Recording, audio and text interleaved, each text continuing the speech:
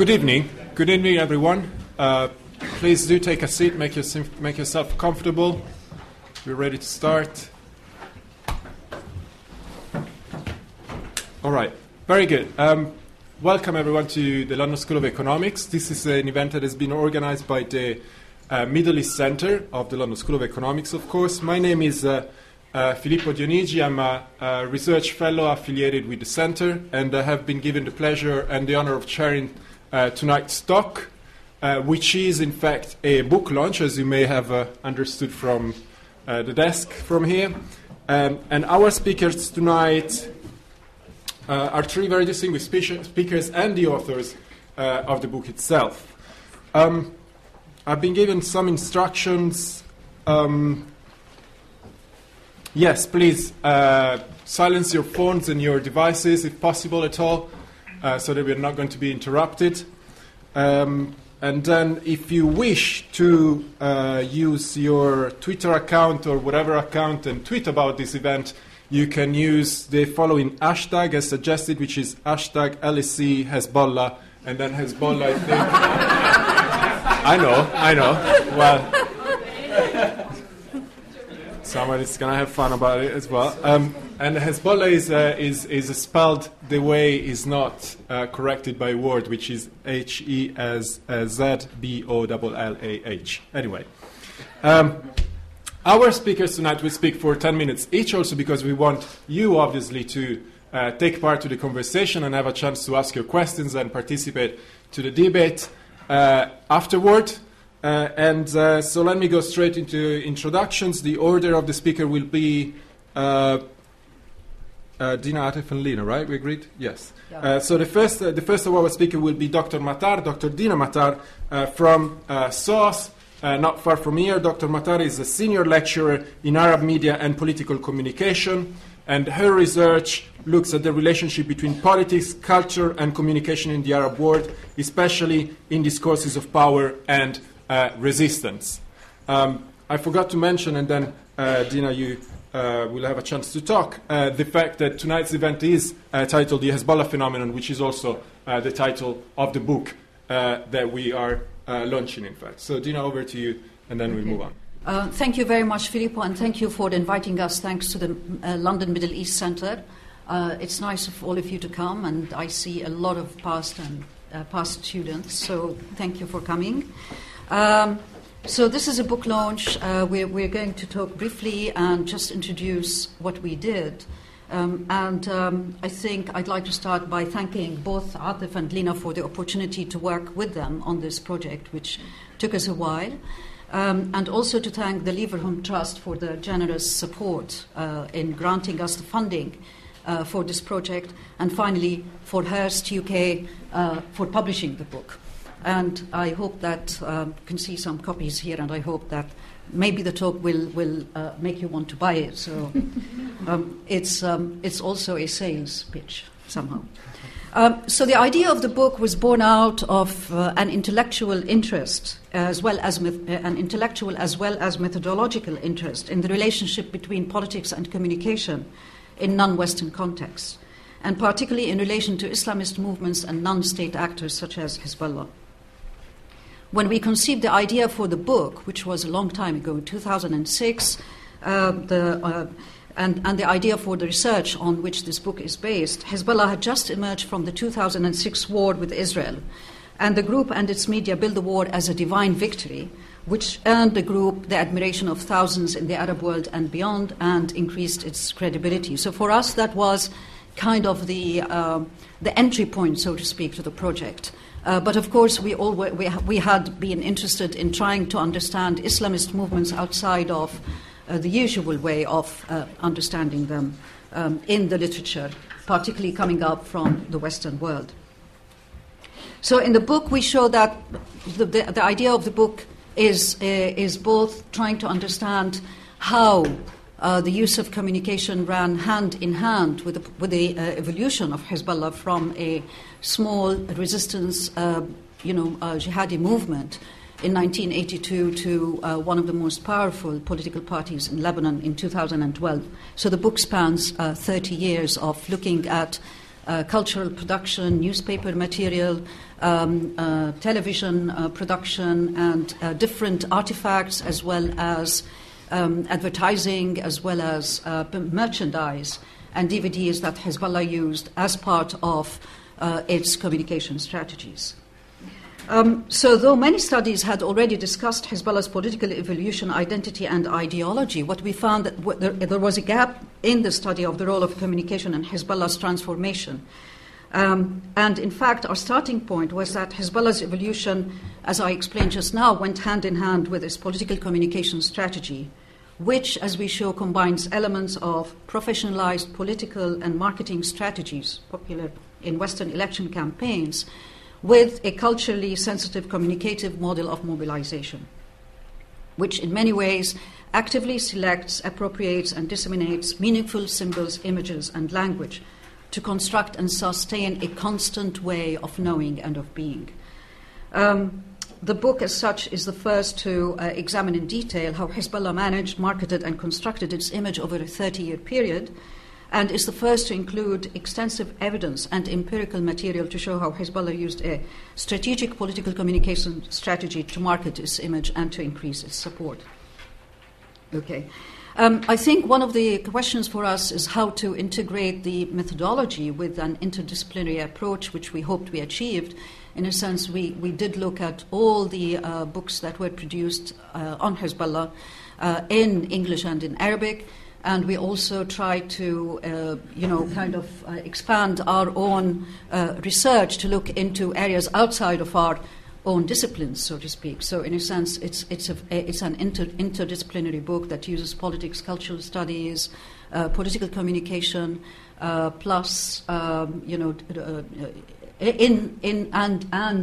literature studies and linguistic studies, which Atif will talk about now, to try and understand how it managed to sustain its image and identity.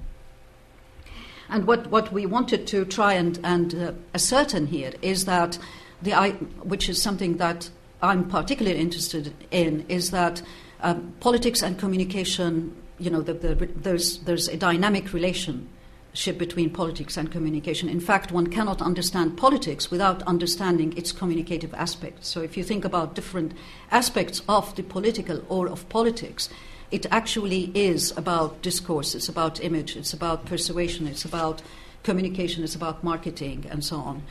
So we tried to adapt that to to understanding how Hezbollah managed to maintain a particular way of itself, and maintain a particular image. And I think I'm going to stop here and leave the rest to Atif, who's going to talk about particular aspects that he worked on, and then Lina will speak about other issues as well. Thanks very much. Atif Ashari is a lecturer in Arabic language and culture at the University of Westminster. I think it's a new appointment. Congratulations. And he is also a member of the Palestine Studies Center and the Middle East Institute in London at SOAS. Atif, over to you. Okay. Thank you very much for inviting me, and thank you so much, Philip, for your kind words. And also, it was a great opportunity for me to work with Dina and with Lina. It was a very collaborative and very interesting work, very interesting methodologies and background that we hope we have sort of combined in this for the benefit of this book. As I will highlight the aspect of particularly the cultural elements that pertain to Hezbollah, and how these cultural elements evolve alongside its political aspects that Lina, I believe, will be talking about. So, in a way, Hezbollah, there's a chapter in the book which is about the poetry of Hezbollah, which is not something that we hear about or it's common to write about, but the fact that the phenomena exists, that it's out there, that it's Hezbollah's writings is full of it, particularly the earlier period, and also the latter period suggests that we this kind of material is worthwhile, is for scholarly attention, and that was the motivation for the poetry that is in the book, for the chapter in the book, as well as for looking at its cultural sort of background. And in fact, in the first period of Hezbollah, which we're talking about, 1982 to the beginning of the 90s, much of the discourse of Hezbollah it has a lot of cultural elements.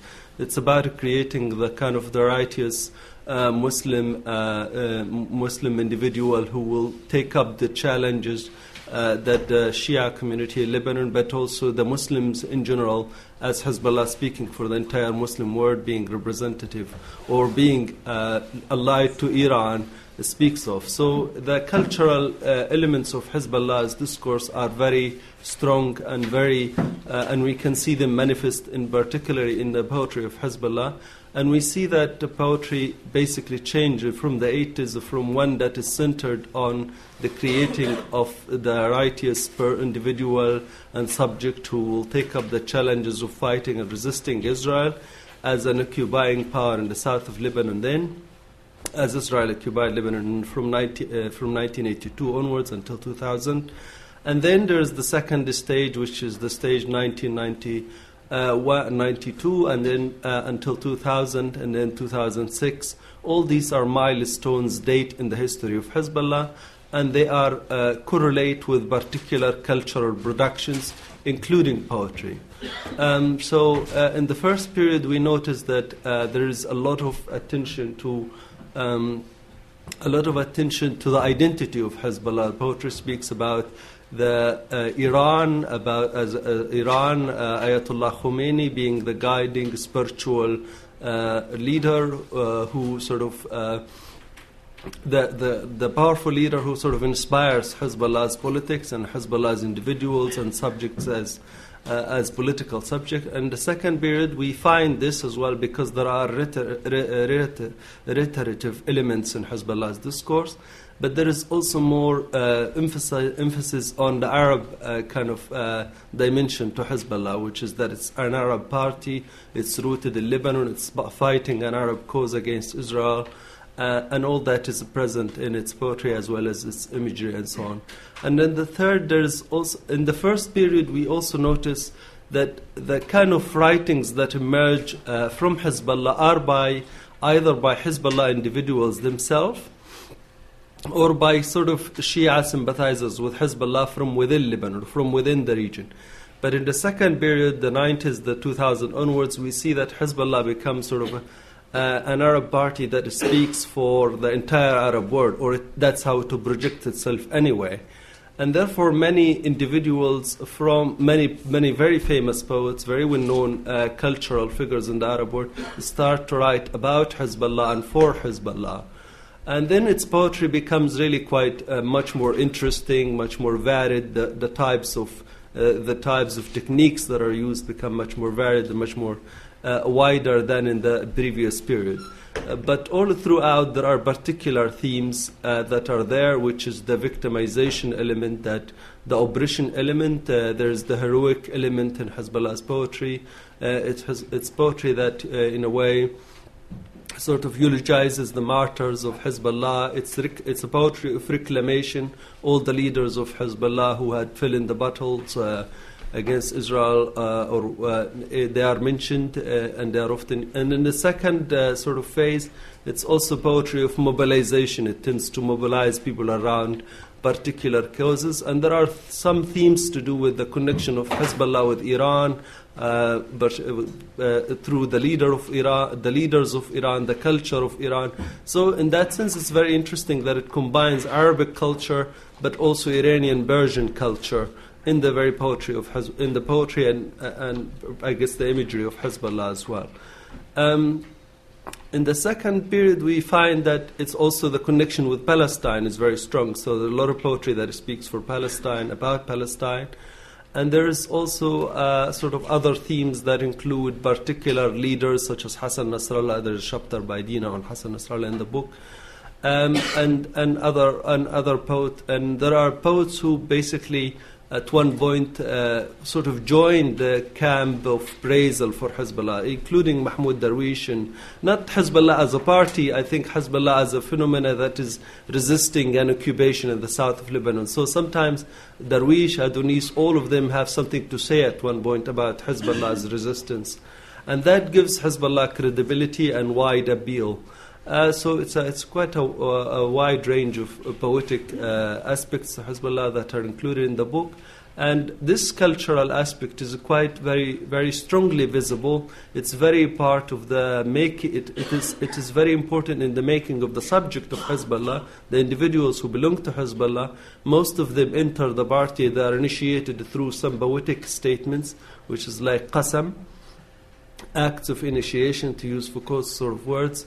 In the party, so it is very important, these cultural elements, for the consolidation of the party and for the mobilization, constant mobilization of its members towards the particular causes and issues that Hezbollah is concerned with. I will stop here and hand it to Lina. Thanks again.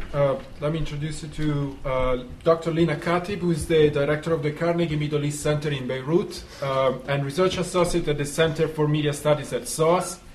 Previously, she was the co-founding head of the program on Arab Reform and Democracy at Stanford University Centers of Democracy Development and the Rule of Law. Okay. Thank you very much. And it's great to see so many people showing up and wanting to hear about Hezbollah. I would have thought, Hezbollah's kind of glory has been overshadowed these days by a number of other things, taking place in the region. But Hezbollah remains a very important political actor and also an influencer in terms of communication in the region. So what I'd like to talk about is just to give you some findings from our research, because as Dina presented, this book is a historical study of how Hezbollah's communication strategy supported its political strategy over the years. And a key thing that the book emphasizes is that we are talking about a process of evolution. Why we emphasize this? It's because there is a lot of dogma in a lot of Western, if I can call it that, discourse about Hezbollah that tends to fix Hezbollah in time and space. And not just Hezbollah, but Islamist groups in general. In a way, they are stereotyped as being archaic in the way they communicate or in their ideological use. They're presented as being antagonistic to the modern world. You must have heard these kinds of descriptions again and again, especially in the U.S., where Hezbollah is normally referred to, simply as a terrorist organization, which is a very one-dimensional way of looking at this very complex group, and that's why we call it a phenomenon, because it is indeed a phenomenon. So one thing that comes with this kind of stereotyping of Islamist groups more generally, and Hezbollah in particular, is that whenever they innovate, when they use technology, for instance, they are exoticized. It's as if it's an anomaly for a group to be Islamist and to be, postmodern in its use of images, for instance. What we found is that Hezbollah, just like any other group, simply always used the available technology of the time. So in the 80s, when Hezbollah first emerged, obviously it had to rely mainly on the print media as well as cassette tapes. These were the main modes of communication available at the time. And as media forms evolved, so did Hezbollah's use of them. So later Hezbollah established a TV station, a radio station, various websites. Then 2006 was the peak of innovation for Hezbollah in terms of its communication, with the 2006 war and the Divine Victory campaign that came afterwards, which showed a very sophisticated use of communication methods, whereby the same message would be reinforced in different media forms. So you would have billboards on the street, DVDs being sold, songs being, kind of composed, T-shirts being sold and other merchandise, games for children, books being produced, the same logos, the same messages messages would reinforce themselves in these different mediums. And it was a very integrated, very media-aware approach that Hezbollah used, which, was very much the product of its time. The second thing that we say in the book is that throughout its history, Hezbollah adapted its political strategy to stay current. And the media strategy that Hezbollah used, or the communication strategy more widely, was a way to emphasize its desire to stay current in the political milieu. So, for instance, when Hezbollah first came to life in the 80s, it presented itself as antagonistic to the idea of the Lebanese state. But this changed in the early 90s when Hezbollah decided to enter politics in Lebanon through participating in the first municipal, then parliamentary elections. And after that, of course, it became part of the cabinet as well. And this is a process of evolution that has allowed Hezbollah to move from being on the margin of politics in Lebanon, seen as a representative of simply one community in the country, which is the Shia community, into appealing to Lebanese at large, and after that Arabs, not just Lebanese, and even Muslims worldwide. So whenever the political context changed, Hezbollah found ways to make itself relevant in the new context and adapted its own image and its own modes of engagement in order to stay very current.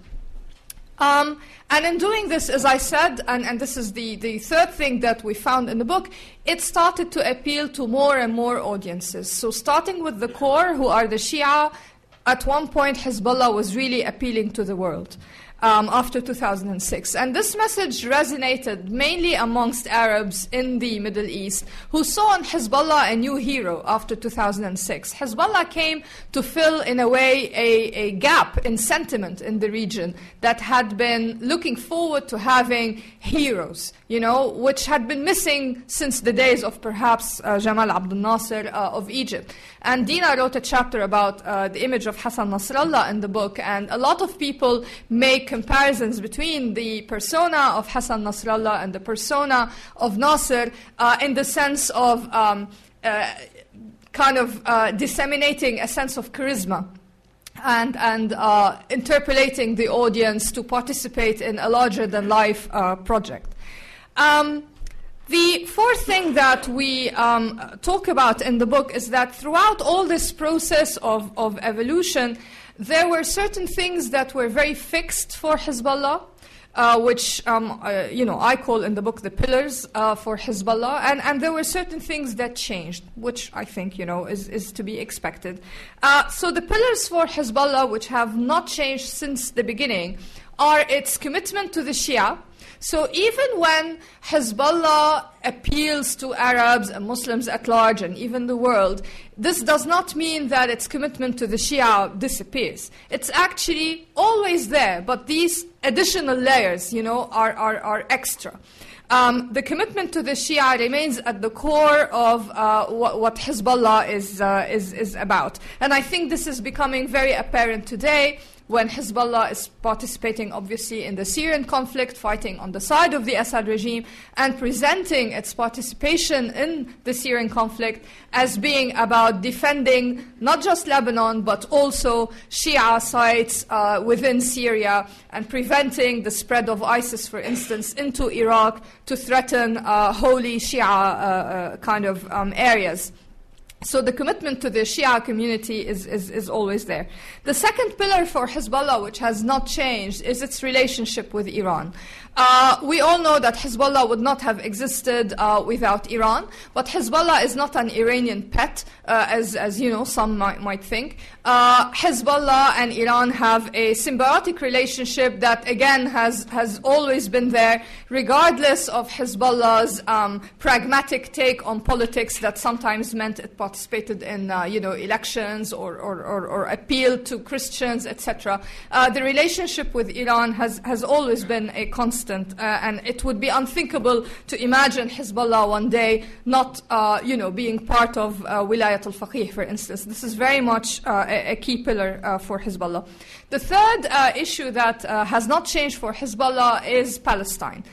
From the very beginning, the raison d'etre for Hezbollah's existence was the invasion of Lebanon by Israel in 1982, and prior to that, of course, the Israeli occupation of the south and the marginalization of the communities there, as well as, of course, Palestine itself being, occupied. So freeing Palestine is something that Hezbollah has used again and again, and still does in its communication strategies to emphasize a sense of legitimacy for itself. And again, regardless of political trends, these three things, the Shiites, Iran, and Palestine, remain very constant.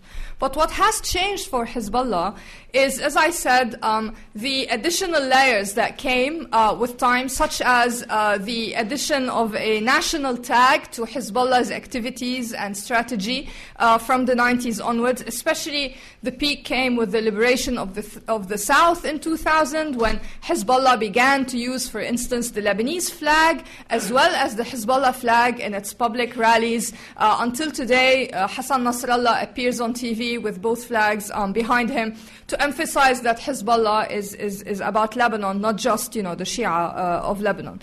So in doing this, Hezbollah's frameworks changed. They changed from using the framework of victimization during the days of occupation in the 80s, when Israel still occupied South Lebanon, and when Hezbollah presented itself as the voice of the marginalized Shia mainly, but people of the South more generally in Lebanon.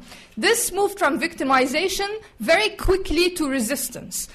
So after this initial period of focusing on victimization, it was a sense of, okay, we want to resist the occupier, we want to resist the enemy, and this became the key framework that identifies Hezbollah, to the extent that today Hezbollah has exerted a monopoly on the term resistance in Lebanon, so that basically if you say muqawama, people immediately understand that you're talking about Hezbollah. It in a way became a different name for the group. So resistance very quickly became the raison d'etre for Hezbollah's rhetoric, and it took over from victimization. Then, when the south of Lebanon was liberated in 2000 and in the period that followed, Hezbollah, again, as I said, it always wanted to stay current. So it shifted to a different framework, which is the framework of defense. Hezbollah presented itself as the defender of Lebanon against potential aggression. So it's not just defending against actual aggression, but potential aggression. In 2006, we had actual aggression, which reinforced Hezbollah's framework of defense. And this gave Hezbollah a lot of legitimacy in Lebanon and across the Arab world, because it was seen as a force defending Lebanon from, foreign aggression. So the framework of defense became very, very strong. And when I say these different frameworks, when one becomes very prominent, it doesn't mean that the others completely disappear. It's just one takes over from the other. So the framework of defense took over, but resistance still very much stayed there, until we reached two things that happened, which are the assassination of Rafiq Hariri in 2005, the former Lebanese prime minister, and the launch of the Special Tribunal for Lebanon, which accused some Hezbollah members of being, involved in the assassination. So with the indictment of Hezbollah members, Hezbollah needed a different framework to, in a way, engage with this crisis. And here Hezbollah went back to the framework of victimization. Hezbollah presented the STL as an international, mainly American conspiracy against it. It presented itself as the victim of injustice. Then, after the STL period, came the Arab Spring. The Arab Spring presented a challenge to Hezbollah because it, in a way, stole the limelight.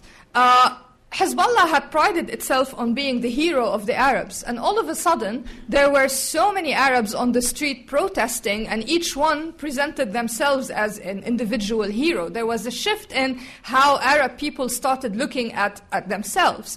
And the focus on Palestine and liberation became secondary to the focus on revolutions against injustice, etc.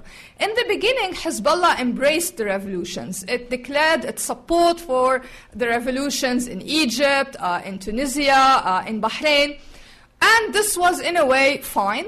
But then came the Syrian conflict, and when Hezbollah started participating in the Syrian conflict along the, on the side of the Syrian regime, this lost it a lot of support in the Arab world amongst many Arabs who became disappointed with seeing Hezbollah support an autocratic regime when Hezbollah had been known for, being about justice and liberty and social justice and freedom and all that.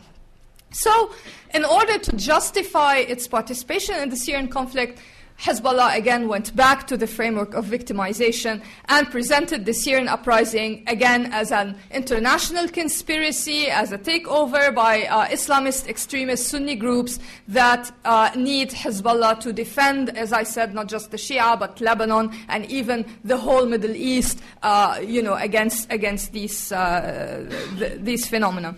So this is where the book ends. The book ends with basically more or less today.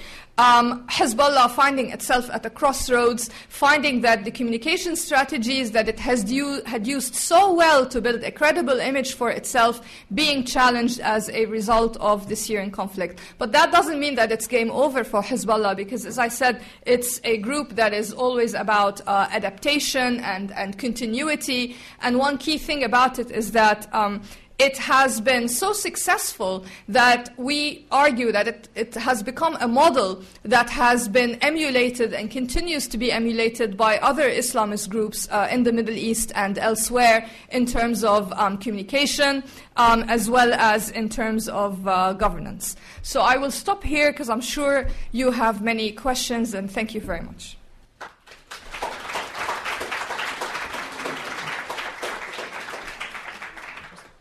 I just wanted to add something. I think one of the things that we wanted to try and put across is that the understandings of Hezbollah as being, some of the writings about it, not only as a terrorist organization, but also, an Islamist movement that is kind of trying to recreate a cultural, an essence, which is Islam.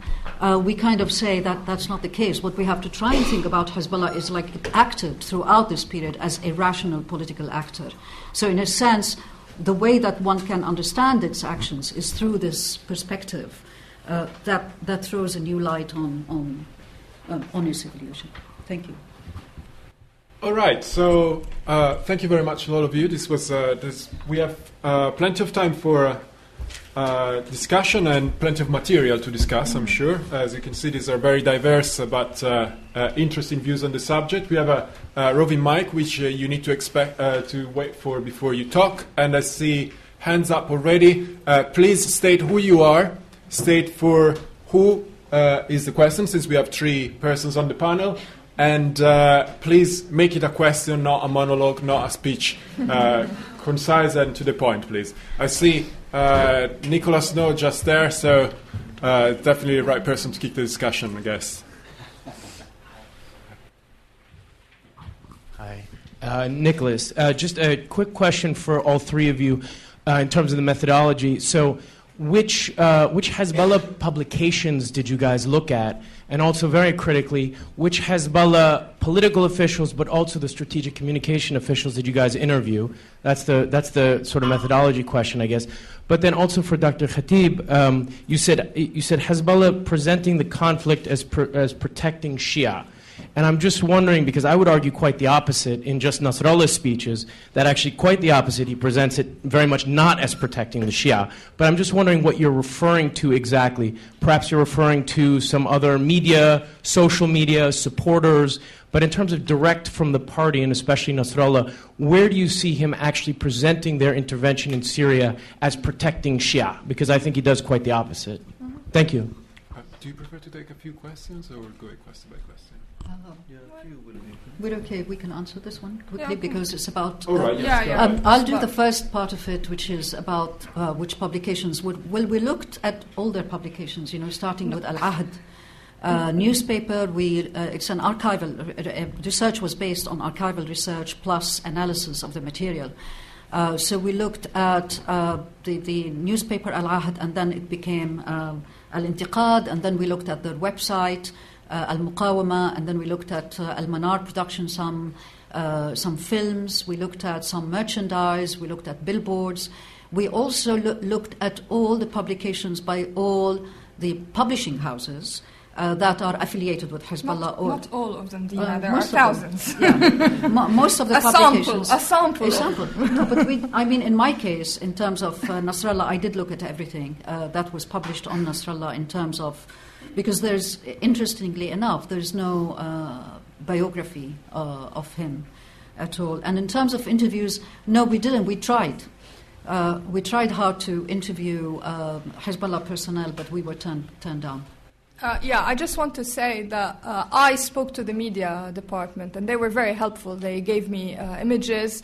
They allowed me to film in the suburb of the southern suburb. And I spoke to Al-Hajj Wafa, if I need to name names. And she was very helpful. When Dina went to Lebanon to try to do interviews, this was after the Arab Spring had started. And by then, Hezbollah officials became very careful about talking to researchers in general. So she wasn't able to interview any more people. But my conversations with them happened prior to 2011, when they were much more interested in engaging with researchers more generally. And also, their media department was very helpful in giving me access to archives, because, as you know, their archive of Al-Manar was destroyed in the war, but they still had copies of Al-Ahd that I managed to get through As-Safir. So actually, they had one of their researchers working at As-Safir during the time when I was doing the archival research at As-Safir. And again, she was helpful in finding me old copies of Al-Ahd. Now, the publications that we sampled, Al-Ahd, we really looked at all the issues. I basically photocopied everything. And... But the DVDs, we have a huge sample that we looked at. We looked at Al-Ghalibun, different Al-Manar programs, etc. The books, obviously, we sampled, and Atif, in particular, looked at that dimension. And the poetry, obviously, there are thousands of poems, so you couldn't really look at everything. But we tried to get samples from different eras. And the way we chose the samples was around key events. So, for instance, the invasion of 82, the release of the open letter in 85, the participation in parliamentary elections in the 90s, obviously the liberation in 2000, before that Qana in 96, etc. So we tried to pick certain events that we thought would mark a spike in communication outputs. So that's how we did that.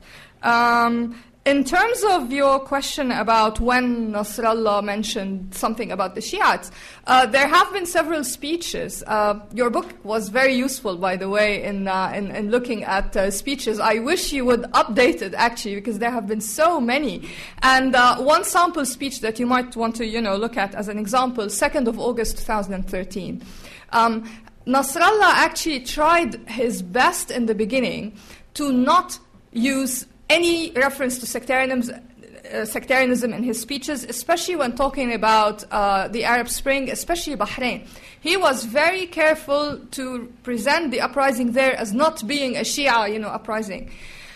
With Syria, he tried to do that, but then last year was the time when we started hearing the Shia identity issue being invoked.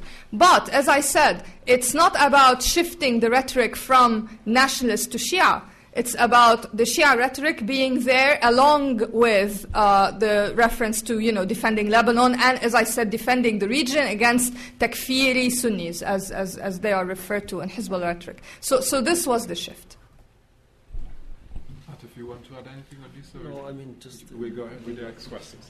There is a question there at the back with the grey sweater. Who's up for a while? We can take many now. All right, yeah. Hi, my name is Ahmad. I'm an international relations student.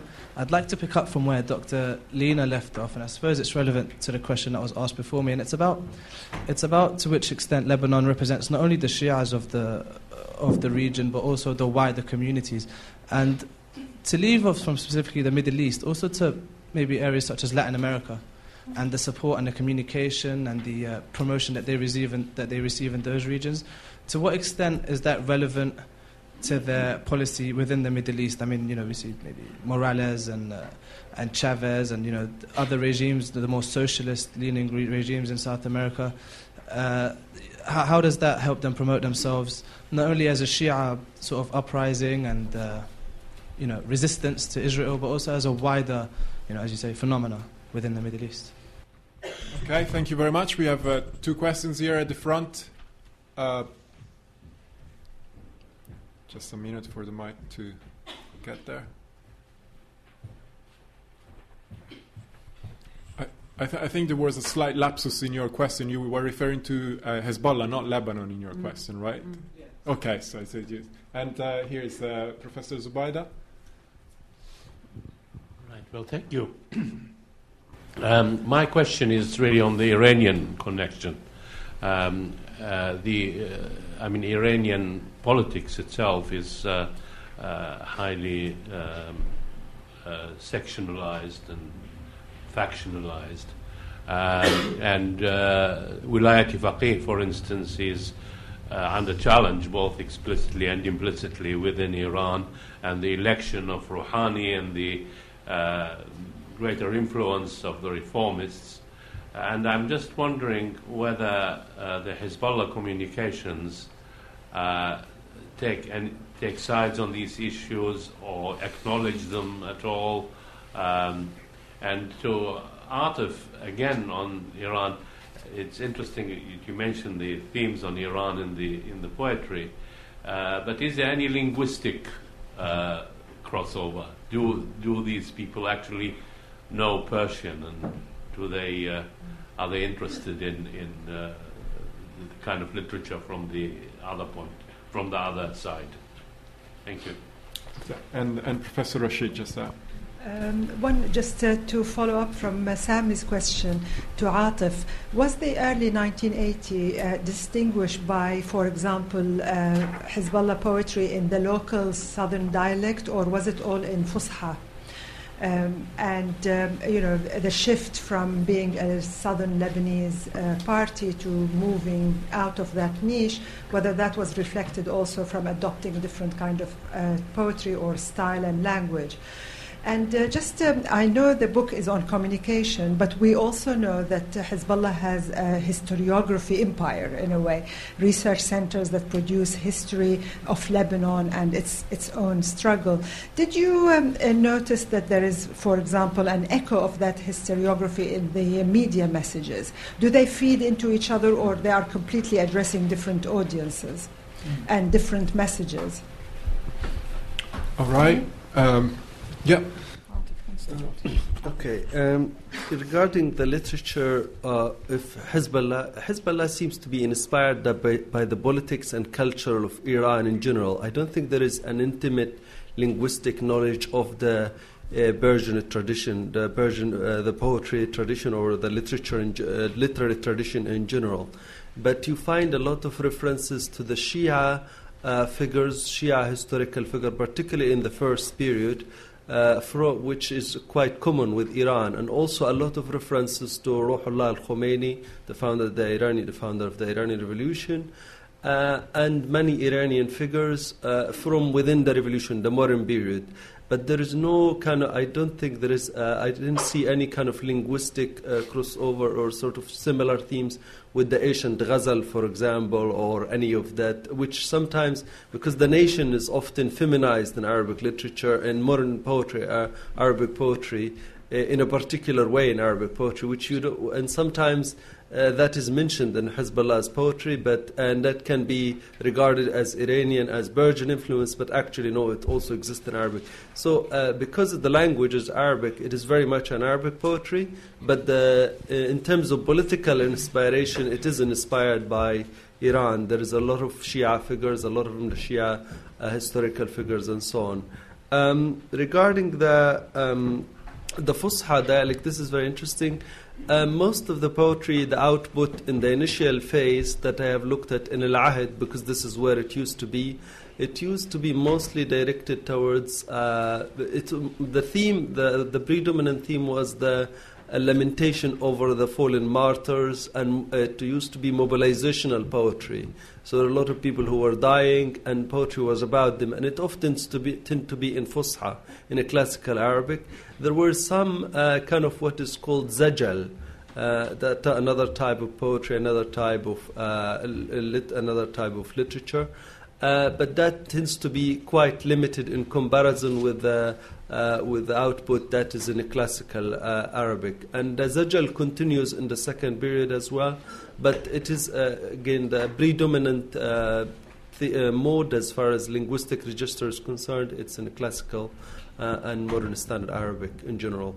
I really didn't hear your last question very well. I think you're talking about the style, if it has shifted from the first period to the second period. Is that what you... From Amiyya to Fusha.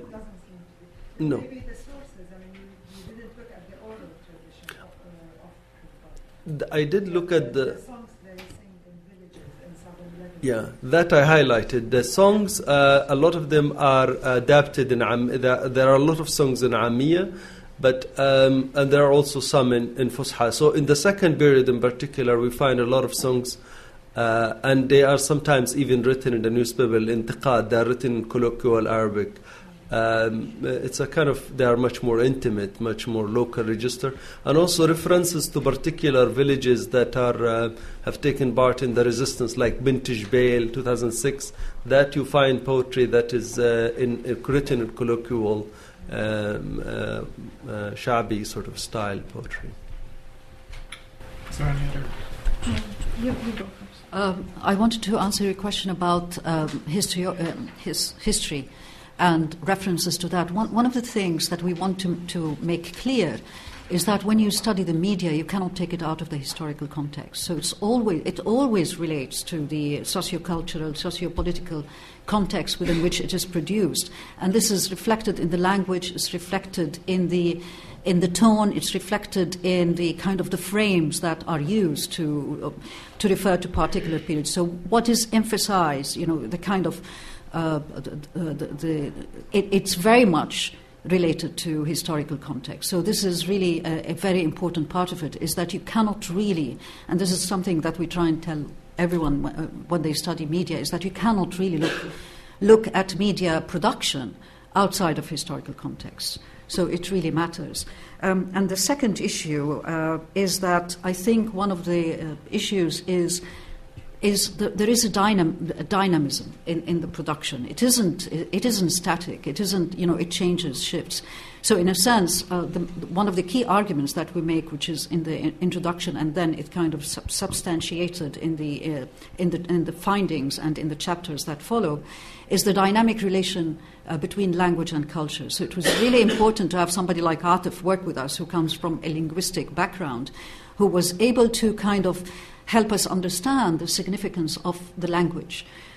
So the language matters, and it does have a meaning, because it has historical meanings, it has cultural meanings, it has also emotional significance. So the way that it kind of interpolates the audiences is very, very interesting. And it also relates to context. So you cannot really kind of present, let us say, a speech out of context and say people are going to listen to you.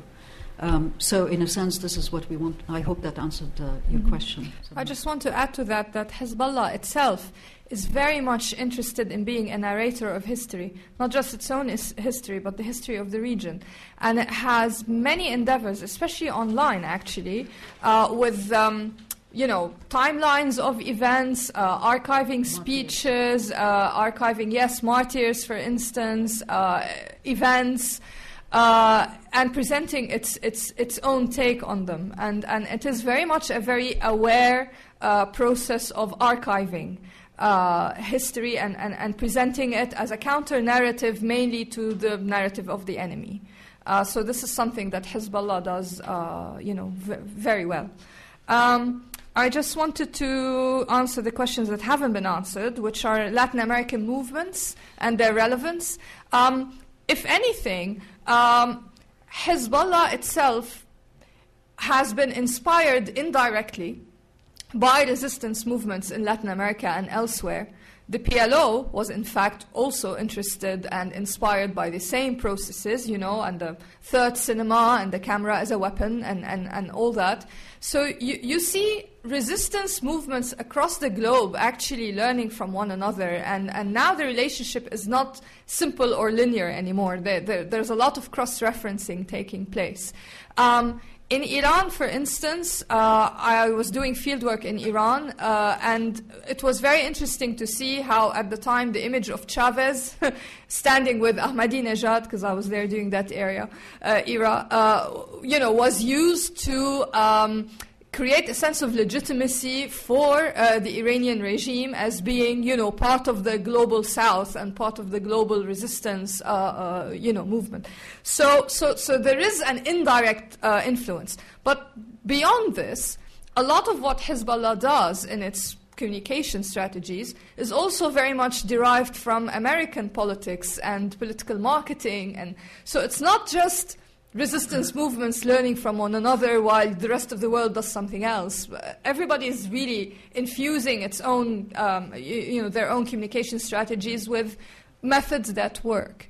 And 2006, which I spent a lot of time discussing in this book, was very interesting like that because it included new things for Hezbollah, like the use of humor, postmodern imagery, irony, the use of logos, things that are not normally associated with these resistance movements in Latin America, but are very much part of, if you like, mainstream political campaigning.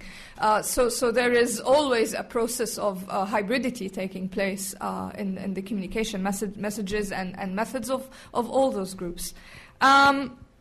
Sammy's question, does Hezbollah comment on internal Iranian politics? Not really.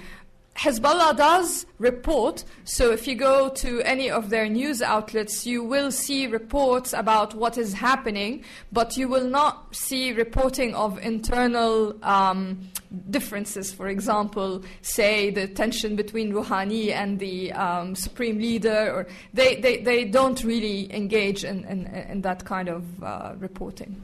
I think, can I add something here? I think it tends to be, I followed, for example, when the Green Movement in Iran was happening, this event was happening in Iran, they tend to very much focus on the stability of Iran, how independent the country is, and they tend to somehow treat this as a passing phenomena, that nothing will come of it. So any kind of turmoil, any kind of serious revolutionary activities that are taking place, as the Green Movement was seen as such by some people, Hezbollah tends to undermine that, and it's a conspiracy from outside. But other than that, it sticks with the Wilayat al-Faqih and with the general political order that is at one time in Iran. And yes, we take a question here, and then perhaps at the back there is a white shirt. Thank you. My name is Muhammad Taha. I'm a researcher at SAWAS. I have a question to Dina and a question to Lina. A question to Dina. You talked about a new way of approaching the Islamic movement and a new way of studying the Islamic movement. I'd like you, if you can, elaborate on that, and if you can advise how we could take further this approach of the new way of studying the Islamic movement. And for Lina, you talked about the Hezbollah's modernizing itself all the time. So I don't know how you manage to isolate this idea of modernizing the techniques and the political strategies, and the counter argument that says that Hezbollah might be acting outside the national interest of Lebanon or the national interest of the region. I mean, this modernization doesn't help in a positive way. And I'd like to give an example. For example, now the Muslim Brotherhood in Egypt are described as terrorist group in Egypt. When you're studying the Muslim Brotherhood, how are you going to approach this part that some people think that this group is harming the community, and even if they are modernizing their ways, this is not going in the right direction. Thank you. Right, thank you. And then back there at the center, can someone help perhaps and pass the microphone through?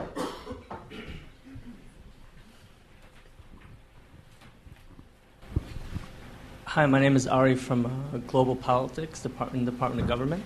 My question, I'm not sure who can tackle it, but is how much of the Hezbollah phenomenon would you say is credited to Hassan Nasrallah? And sorry, can you repeat that? How much of the phenomenon is due to Nasrallah as a leader of the organization? And with him out of the picture, would you say the organization is vulnerable? Mm-hmm. And a third question is right there with the grey sweater. Thank you very much. My name is Irena Kalhuso. I'm from LSE here. You mentioned, three of you, I don't know whom to address this question exactly, but you mentioned that one of the pillars for Hezbollah was resistance, then protection.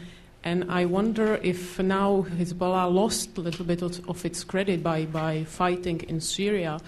What is, where is his base, or what is the content of his base today in Lebanon? And just wondering the worst case scenario that Assad fails and something happens in Iran. Do you think that Hezbollah is already such a strong phenomenon that it would survive?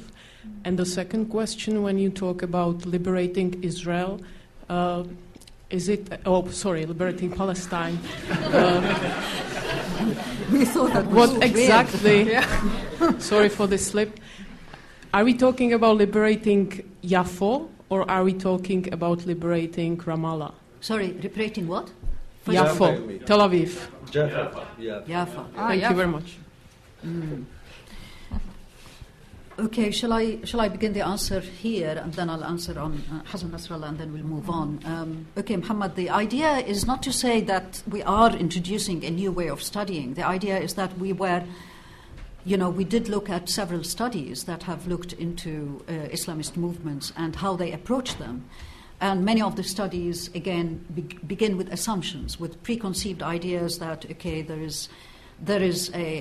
these movements respond to grievances, they respond to long-held beliefs, they kind of evolve because of the need to kind of recreate traditional societies, so to speak. So the way that we wanted to try, the way that we found out once we looked at it, is that actually it is it's a social movement, but it's also a political actor. In a sense, the way that it behaves, we have to try and use the analysis of politics, the analysis of, the opportunities that are available to movements, what happens when you have an opportunity, how do they make use of it, and then what are the conditions under which the movement changes or wants to change its image. So in a sense, it's about adaptation, it's about pragmatism, as Lina was saying, it's about trying to deal with situations.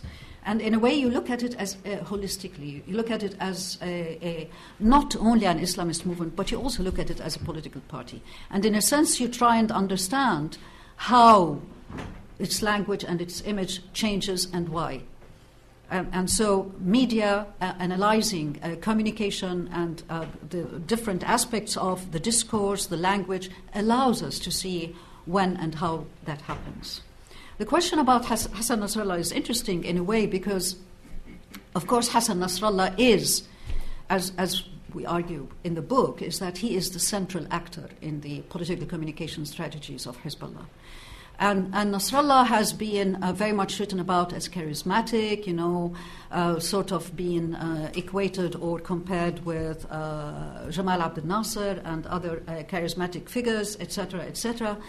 But in a sense, through the approach that we take and through analysis, he is also part of this, communication strategy. So in a sense, there is the mediation, the idea of his persona being mediated, the idea that there are aspects of the way that he appears. I mean, he is very articulate. The way that he uses language, the way that he dresses, the way that he uses jokes, and so on. He's a man of the people. He kind of comes across, and we talk to people on the ground, and they all, they like that aspect of him. But if you kind of look at other aspects of the image and when he appears on television, there is this idea of preparing. The media, Hezbollah's media, prepares people for the appearance of Nasrallah. So you have adverts saying Nasrallah is going to speak, he's going to say so, he's going to appear in this space, and so. In a way, there are preparations. There's a kind of heightened expectations about what he's going to say. On the other hand, there is also a sense of people do believe what there's in particular periods. There was a sense that people feel that he's telling the truth. But one of the central arguments of the book is that Hezbollah is a hierarchical, very much bureaucratic organization. It's structured. It's got structures. It's got institutions. Institutions. It's very institutionalized, and these institutions are they work together, and media is part of these institutions. So in a sense, what happens is that I would say that of course. If Nasrallah were ever to kind of, whatever happens to him, Hezbollah will have somebody else to replace him. Okay? But, of course, he has been put across as being the central actor. And it's not only through his personality and so on, it's also through this construction, mediation of his persona that is something that we argue in the book.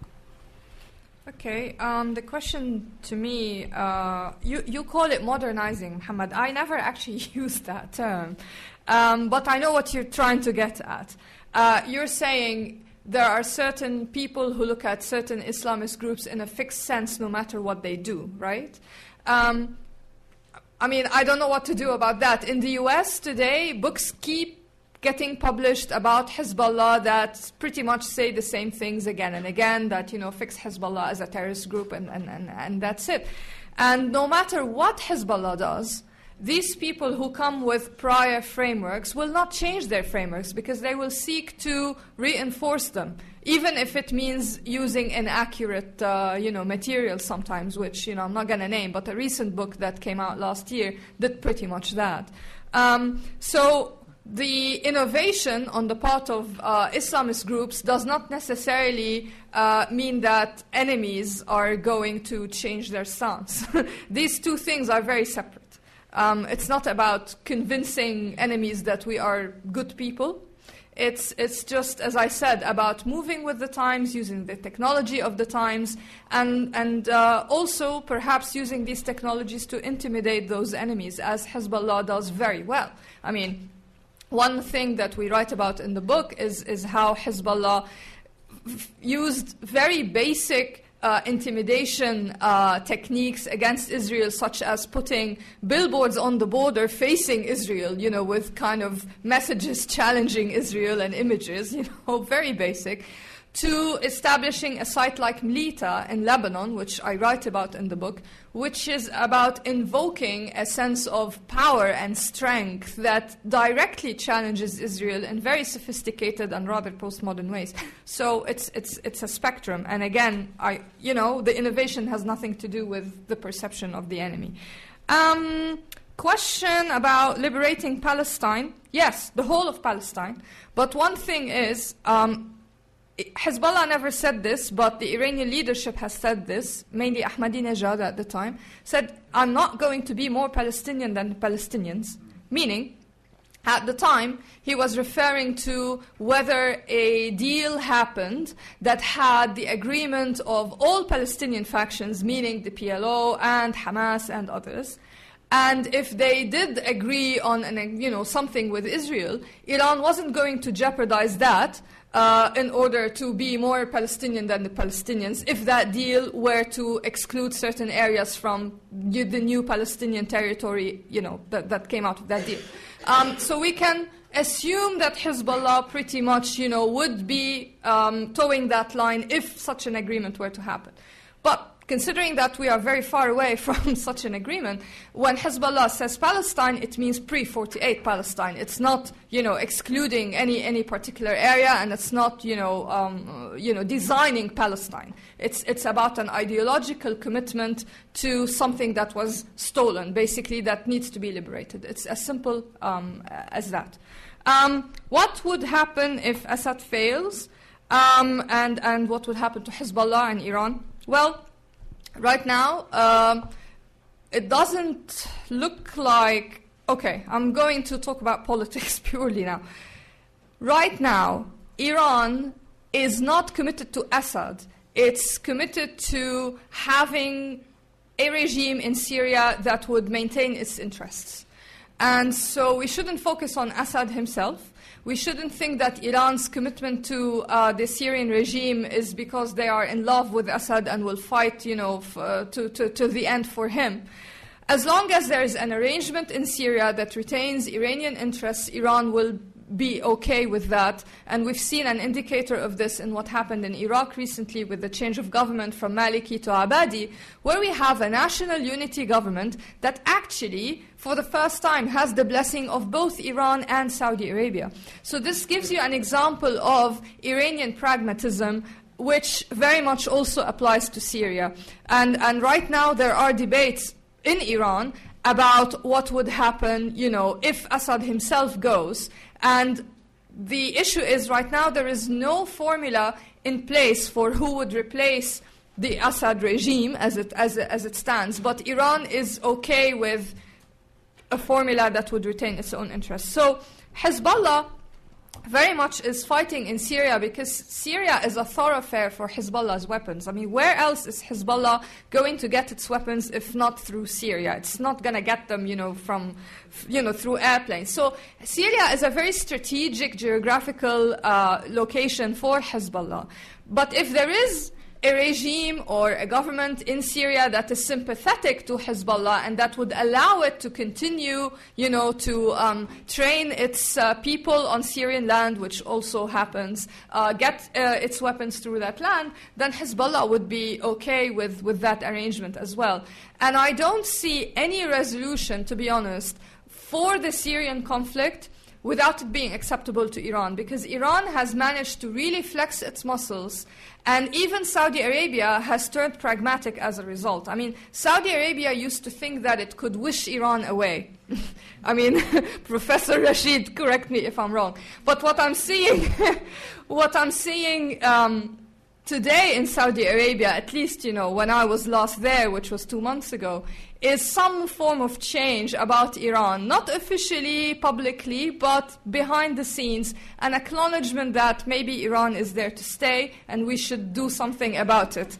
And and so there is a sense of pragmatism that I think led to the deal that we saw in Iraq with the Abadi government. I'm not saying the Iranians and the Saudis are friends or will become friends anytime soon, but there is a sense of compromise and pragmatism that everyone in politics has to face at some point when their national interests are at threat. And I think today the situation in Syria with the rise of ISIS has brought a common enemy for Iran and Saudi Arabia that is beginning to change calculations slightly, but we are very far from reaching any form of agreement, really. We may see small compromises here and there. So what I'm saying is, I'm not worried about the future of Hezbollah, ultimately. As a key political actor in Lebanon, as the main political actor in Lebanon, I think this has become the new status quo, and it will be there for a very long time. And regardless of the criticisms about Hezbollah's involvement in the Syrian conflict, its core supporters in Lebanon still very much support it. Hezbollah hasn't lost credibility on the street in Lebanon. It still has the support of the Shia community, it still has the support of its political allies who are non-Shia, and it still basically pretty much pulls the strings in Lebanese politics. So, any other questions? There is someone here in the fourth row with the grey sweater, and then the lady at the back later. Yeah. Hi, my name is Jean. I'm a student of comparative politics. You mentioned that the Hezbollah's intervention in Syria was kind of turning point regarding its resistant narrative and kind of undermined its myth and aura among the Arab world. But I was wondering, what's your take concerning the May 7th event, Sabah Iyar, in Lebanon? Because I do believe that it constituted a turning point, at least at the local level, but also at the Arab level. Hezbollah turning into a purely Shia group targeting Sunnis in Beirut. The other question is also about the resistant narrative, and it concerns the phase that was before 2000 and the way Hezbollah interacted with the Lebanese left and the way it managed kind to incorporate the Lebanese left within the framework of Muqawama, although it differs on all the points, mainly ideological, and also there is kind of a bloody history between the leftist resistance and Hezbollah. So this is it's for both Lina and Dina. And, at the back there, it's at the opposite side, so if you can pass the mic to, please.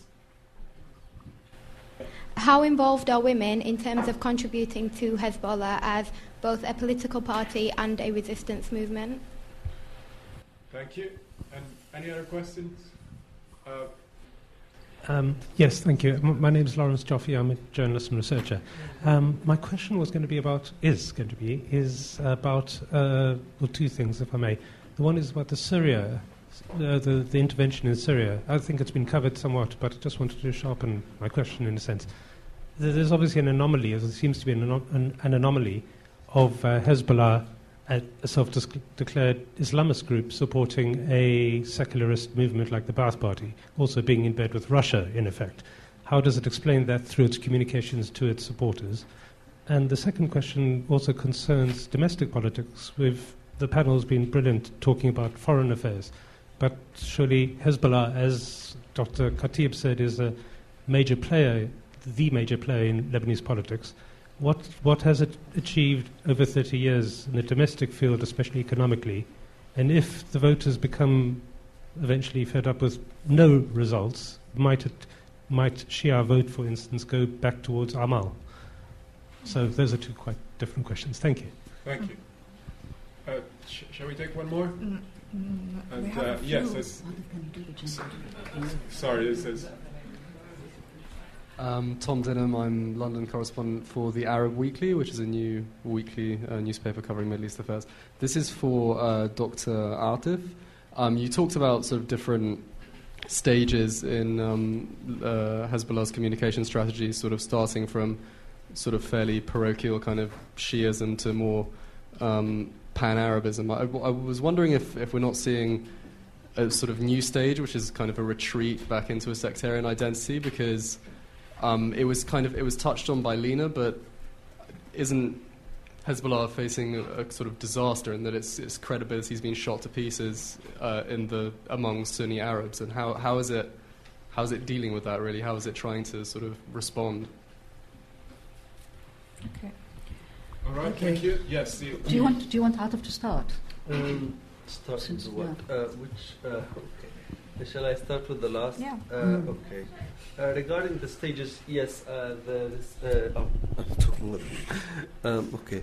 Regarding the stages that we talked about, that Hezbollah laid emphasis on its sort of, or it's communicated its message mainly to its Shia supporter at the beginning, or it entailed much more Shiaism than later period. I think there is a lot of that now. I think there is, but I think because Hezbollah media has expanded, in the sense that you have a television, you have a satellite television, you have a newspaper, you have also all sort of media that's available to Arabs worldwide, Arab-wide. That is, in that sense, discourse is not exactly retreating. I think it's trying to find as much rationalism as possible, or trying to rationalize its involvement in Syria as much as possible in sort of political science terms. And therefore, it's not at least at the official level, it is not retreating as much as trying to justify its intervention in Syria and its political stance now. And in that sense, it's quite different from the earlier period when it was operating at a local level, at a much more local and quite limited period, trying to assert its identity, trying to mobilize people, and trying also to gain members from another political group, a Shia political group that was operating in Lebanon, which is Amal. So there was Amal now is obviously hardly is hardly in the scene. So I think the expansion of the media scene and the development of Hezbollah as a political party in Lebanon, it has gone beyond the sort of just identity stage to being an indispensable, trying to put itself as an indispensable party that is not only ideological but also responsible within the Middle Eastern region as a political actor, and that's how it acts as far as its discourse now is concerned. And in that sense, I feel it seems different from the earlier period. What is the woman? I've been tasked to do the woman a question. It's a hard one. I think that obviously predominantly it's a kind of a masculine discourse. Predominant discourse of Hezbollah is a masculine discourse, as most of Islamist discourses are patriarchal and masculine. That is quite obvious. But I think it's at the same time it tries to include. I haven't done ethnographic work in Lebanon to be able to speak conclusively on this issue. But from just simple observations, it does include women in certain arenas. You find them in media, for example, in Al-Manar. There are always women presenting and so on. But it is not. It's not in a scale that can be called egalitarian by any stretch of imagination. Oh, you want me? I want to answer the one about resistance and the Lebanese left and so on. I think the trope, the kind of, we call it the trope, or the kind of the narrative of resistance, is a narrative of resistance that is kind of popular and a populist narrative. And in a sense, one has to think about it in relation to the situation in Lebanon. Okay, you cannot just take Hezbollah out of the situation and the fact that the idea of resistance is because there is a need for it, or there was a need for resistance. Okay, so in a sense, when you think about the left, or you think about other groups, and you think about alliances and so on, there was a period of time, particularly, let us say, the liberation. When south of Lebanon was liberated, and then during 2006, when everybody coalesced behind this idea of resistance because it was an existential issue. Okay, so of course differences happen, and I think one of the things that we have to think about in terms of Hezbollah, and which I talked about before, is that it is also a political party. It's a party that can promote itself as being a national party or a pan-Arab party, and so the Islamist, the kind of religious element dissipates when this discourse is more important for the audiences or the people that it's trying to reach. Okay, so it isn't the sense of dynamism that goes there. In terms of women, I did actually spend some time with with some women in Dahiya and parts of, and in Hezbollah kind of controlled areas, and they do have a lot of agency in Hezbollah. It isn't very clear in the language, because the language is a masculine language. But you will see that, for example, in the narratives of women. Women are always brought in to tell stories about the martyr sons. Sisters are asked to tell stories about their brothers. And, there was a period of time when there was this way of trying to talk about Nasrallah in the newspapers, and they tried to bring about the story of his life. And his mother was... she gave testimonies and so on, and we do have that. We do have the voice of women, but generally speaking, it is the language can appear to be masculine. Yeah, I just wanted to complicate that slightly by saying that the women are given voices, but as you can see, in a supportive role. And as a secondary role. They comment on the men. It's the men who do the action, the women do the narration sometimes. And the women are there to look at the heroes and worship them in a way, from a distance, and help them in the battlefield, and provide food and shelter, etc. And even, Atif, perhaps some of the poems invoke this sense of women waiting for the heroes to the fighters to come back, etc. So it's the men who engage in the action, and the women, serve a secondary role. But again, as Atif said, my first answer to Nicholas's question about who I spoke to, they're one of their key people in the media department is a woman, and she's very well known, and she has a reputation as being quite a fierce and tough character. So there are not many like her, unfortunately, I would say, in the organization. But the Iranian model has women in very prominent places in parliament, in basically all arenas, and Hezbollah very much follows in that footstep, follows the footsteps of the Iranian model. However, although there are many educated women who are members of Hezbollah and women who work, etc., when it comes to the top leadership, there are no women. So it's still very much a male-dominated organization. I wanted to comment on the Lebanese left. There was also a process of appropriation and intimidation that has taken place. So the Lebanese left on its own faced many problems over the years, and in a way proved to be weak in the face of more right-wing political parties in Lebanon that came to dominate the political scene. But there was also a process of appropriation, particularly in the south, so that Hezbollah really did not like any other entity to be engaged in resistance activities. And this was a period of competition between Hezbollah and Muqawama al-Wataniyya, the Lebanese resistance, which was not Islamist in leaning. And after that, today no one talks about the Muqawama al-Wataniyya anymore. It's kind of disappeared. In a way, some people forget that it ever existed, because Hezbollah has really managed to steal the limelight when it comes to resistance.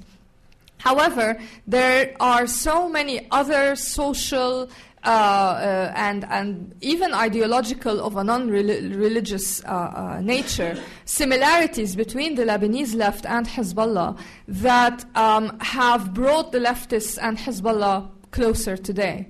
And so in a way, this has taken over from the competition and the differences that we saw in the 80s, to the extent that today in Lebanon, a lot of the leftists are at least sympathetic to Hezbollah because of the stance taken against imperialism and against Israel. Whereas the left, because of its ideological leaning, looks at all the other parties as being more open to compromise, which goes against what the left stands for in this particular context of, countering imperialism. So that's why Hezbollah, has managed to, in a way, co-opt the left in Lebanon. When it comes to the 7th of May, yes, this was a very damaging incident for Hezbollah because it marked the period of loss of credibility among Sunnis in the Arab world more widely. For the first time, Hezbollah was seen in a sectarian framework after 2006, when it was not seen as a Shia group almost at all, I would say. Suddenly the sectarian tag became apparent, and suddenly Hezbollah was seen as attacking, Arab Sunnis, which lost its credibility in the Arab world. Hezbollah, as usual, managed to spin this particular event as being a necessary evil and a state of exception that had to happen to prevent worse things from, happening further down the line. And Hezbollah continues to use this framework of exception to justify actions that, in a way, take it outside of the norm. There was a question about how does Hezbollah justify supporting a secular regime in Syria. It doesn't. It doesn't need to. It's not seen as against the ideology of Hezbollah, because Hezbollah already participates in a government in Lebanon that is not Islamist in leaning, and that's totally fine. So, it's not black and white. Even Hezbollah's ideology is not black and white.